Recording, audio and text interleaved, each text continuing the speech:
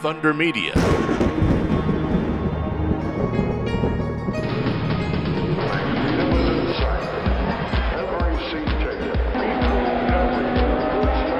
On this edition of Inside Motorsport, we look at the Monaco Formula One Grand Prix. I hope you'll stay with us. Well, it's the weekend that just keeps on giving, the last weekend in May, and at Monaco for the Grand Prix was Speed Cafe's F1 editor Matt Coch, and joining us on the line.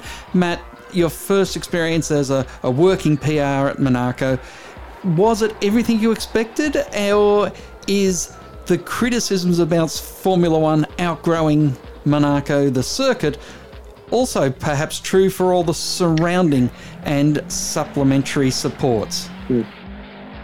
Yeah, hi Craig. Probably yes to both of those. And yes, it lived up to everything that I wanted it to be and hoped it would be. I first went to Monaco back in 2005 and sat on the hill above Rascasse as a fan.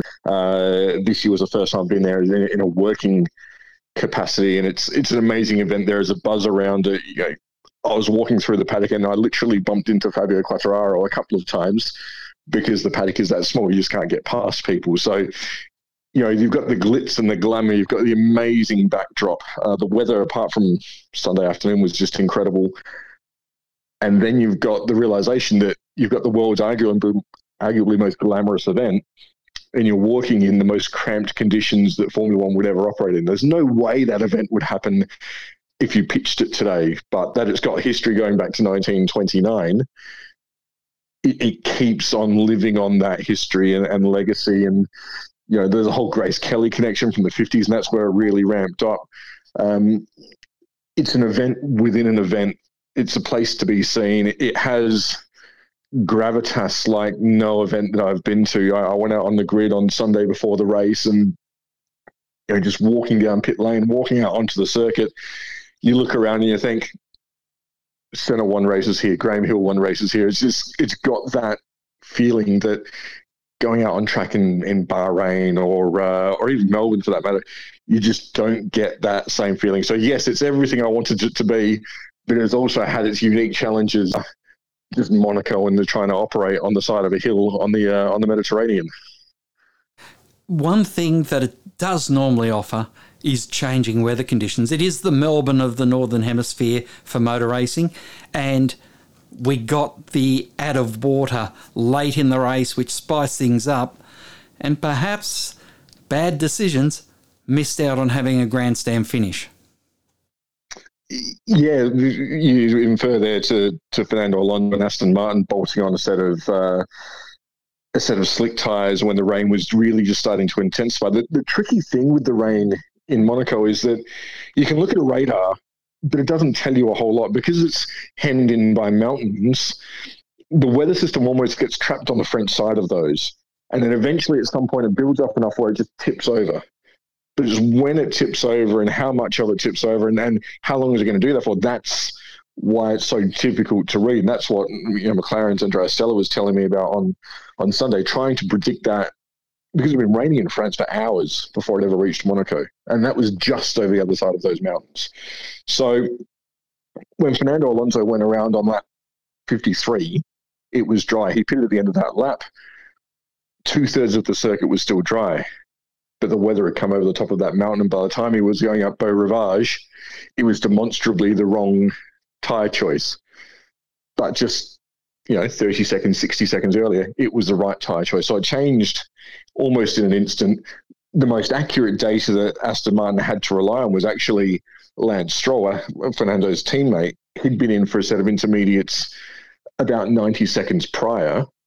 Everyone else had pitted between Lance and Fernando going in. There was too close to Fernando pitting to influence any decision. So when Lance went out, Inters were the wrong tyre.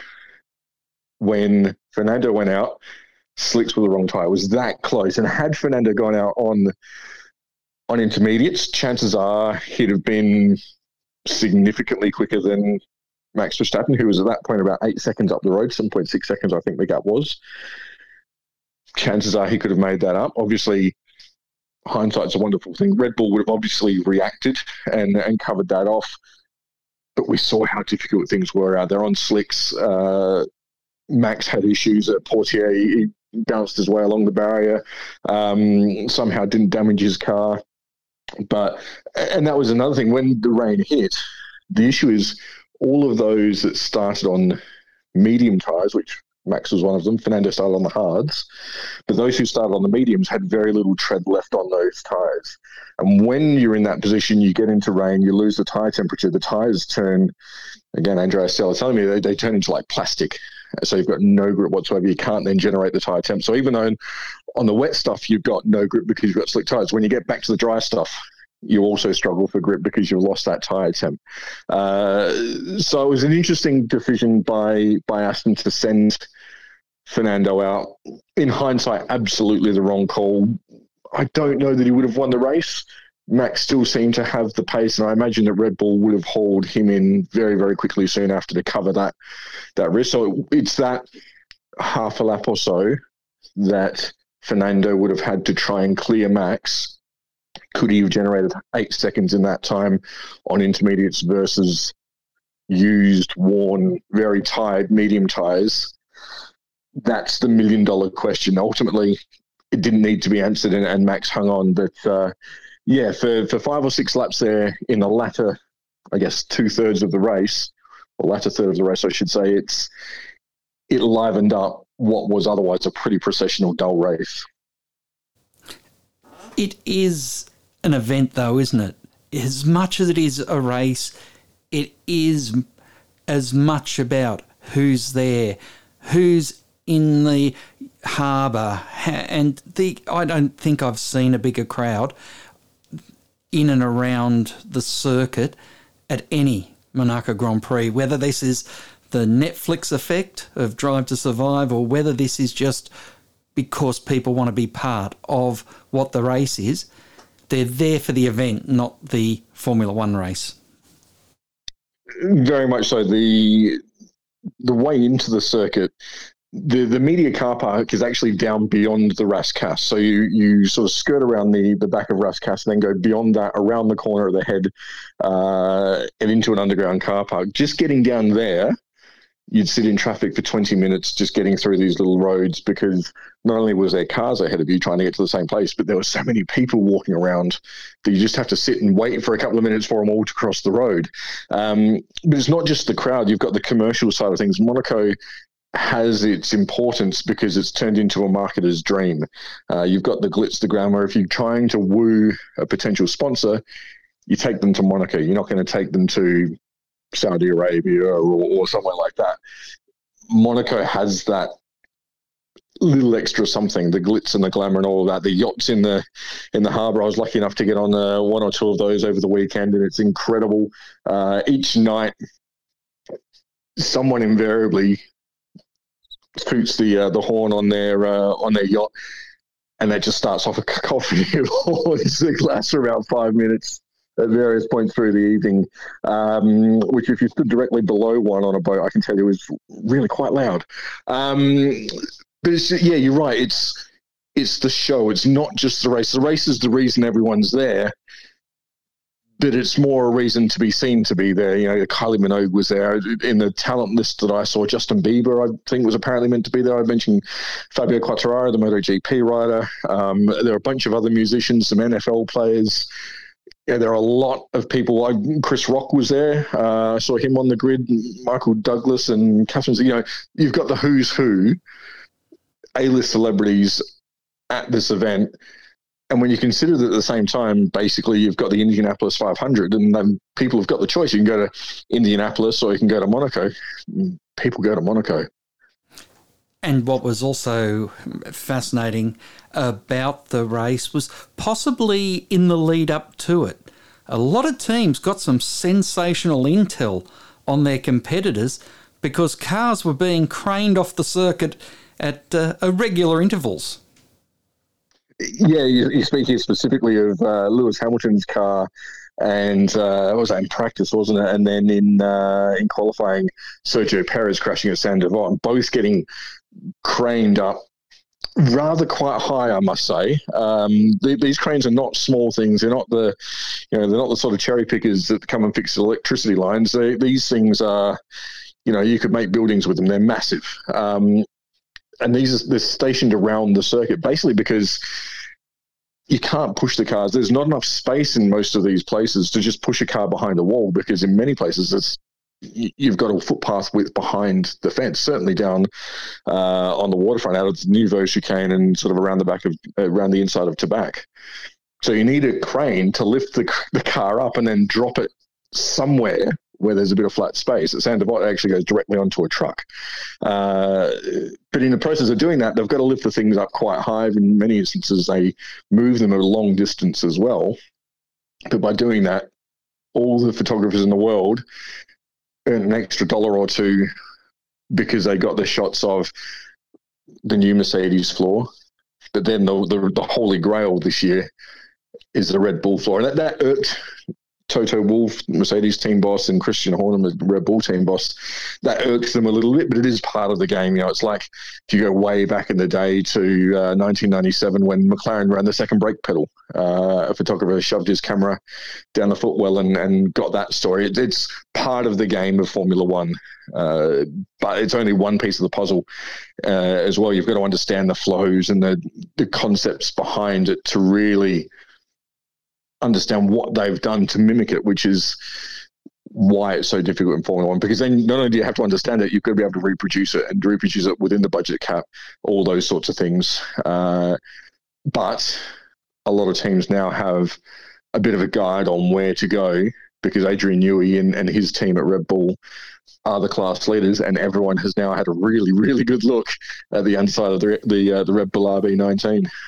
And it's more a case of knowing that it's there, knowing what is there, that they then can set about thinking and working on, is it something that they need? It just gives them, it might not give them an answer, but it gives them a question. Yeah, that's you're about to steal, or you did steal the words out of my mouth. It's exactly what I would have said. It's not necessarily a case of it's like the Hitchhiker's Guide to the Galaxy. The answer is 42, but what's the question? The answer is more downforce, but what's the question? How do you get to that point? What is Red Bull doing differently to the other teams? And they've now got that question there. It's like, why have they done that versus this? You've got Mercedes versus Red Bull side by side in Monaco. You could put them on the wall and compare like for like, and there will be differences there. I'm not an aerodynamicist to really have that expertise, but the teams absolutely do. They weren't looking at it on event. Toto Wolff said that they were just focusing on the race, but you can guarantee back in the factory they'll be poring over those photos, because teams employ photographers not just to shoot photos of their car for marketing purposes and for press shots and those sorts of things, but to spy on other teams. They will send photographers onto the grid and say, we want photos of the Red Bull end fence or the diffuser on the Alfa Romeo, whatever it might be. They'll get a list of jobs that they need to go and shoot, and getting the floor, that'll be at the top of everyone's list when it comes to the Red Bull floor. They've now got that shot, which is one that they probably never expected to get. So, Sergio Perez hurt Red Bull a lot more than just, putting his car at the back of the grid on Saturday afternoon.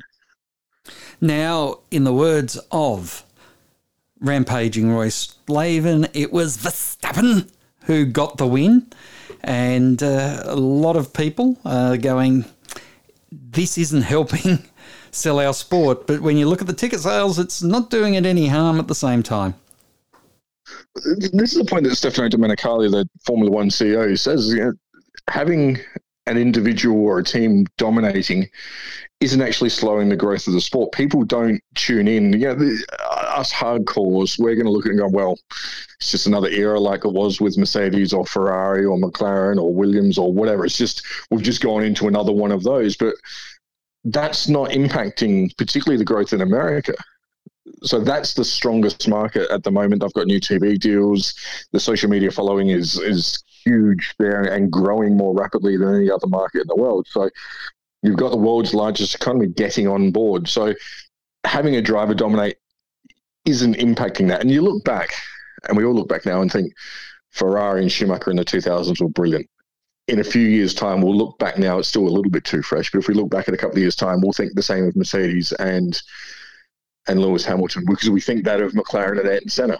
And if you go back even further, Lotus and Jim Clark and those sorts of things. So what we're witnessing is a little bit of history. But then if you look below that, the competition that we've got for second, third and fourth between Ferrari, Mercedes and Aston Martin, that's quite interesting. It looks like Alpine's buying its way into that as well, which is intriguing. There's a little bit of hero and villain in there as well, depending how you want to dress up. And certainly each local media is doing that. Obviously we're working to build Oscar Piastri up because, one, he's a good kid with bags of talent, but also he's Australian. The British media are understandably doing that with George Russell and Lewis Hamilton and making Max to be the bad guy because it works for their narrative. So you've got all of these stories being told around the world, and everyone can find a driver, which is something that Formula One's doing better than it ever has. It's allowing the drivers to have their own personality and brands and play that hero or villain or whatever they want to do. It's allowing those stories to come out, and as a result, everyone can relate to someone and also just engage like they've never done before. Formula One's now more open. It's more active on social media. There's ways for people that would have otherwise been completely disconnected from the sport to now actually be involved in it in one way, shape or form, be that on social media or on sim racing or whatever. There's a lot of work that's being done around just what's happening on sport, on track, to promote and endear the sport going forward. Because that's the challenge now. It's not just getting the fans; they're getting them, but it's keeping them so that the 20-year-olds become 40-year-olds and whatever. Keeping that long-term fan base. That's now the key for them. And Matt, one of the things that is drawing a lot of attention, I want to know, is it a beat up or is it something? Is there more to it than just a senior statesman of Formula One just showing that he's got a bit of sense of humour to him? And that is the Alonso foot on the number one step of the dais during the presentations. It is a beat up. Ultimately, at the end of the Grand Prix, they usually take photos on the podium, and usually they actually all stand on the number one dais anyway. So I wouldn't read too much into that. It does seem, the way Aston Martin is going, that it's a matter of time before Fernando gets his next win. It's probably not going to be until Singapore, the next real opportunity that Aston has. But that team, probably not this year, but maybe next year. It sort of reminds me, actually, that team of Benetton in 1991 and 92. They're there knocking on the door. And then 93 was a little bit of a breakout. And then 94, they were champions. They feel like they're on that similar sort of trajectory now with Fernando. He's having so much fun. I've never seen the guy this happy and relaxed in the sport. And, I've been around it for 15 years and he's been around it for a few more than that. But he says that this year is about the most fun that he's had in Formula One. He had some good years at Ferrari, he reckons, but this is the most fun he's had. And when you look at him, you can read that all over his face. He's a complex guy. There's a lot of politics at play in what he says, but he's still got whatever it is that he's got, even at 41 and approaching 42 years old. I wouldn't read too much into putting a foot on the number one dais, but I also wouldn't put it past having 2 feet there a little bit later on in the year. Yes, and perhaps at the next round, which you're heading off to as we speak, it could be one where the crowd will go absolutely ballistic. Spaniard on the top step of the podium at the Spanish Grand Prix. Or is Catalonia still part of Spain? Always a contentious one. Yeah, let's not get into geopolitical politics. Look, the Spanish Grand Prix, I think we're going to see normal service regime there. Monaco highlighted some weaknesses in the Red Bull, the low speed grip.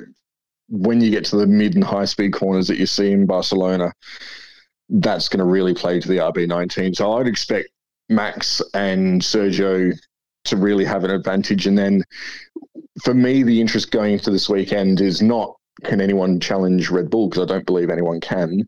But who will be the second best team? Will it be Aston? Will the new Mercedes actually be a step forward, or is it just a deviation from where it was? I suspect the latter. And what can Ferrari do as well? Because I've got some new bits coming as well, apparently.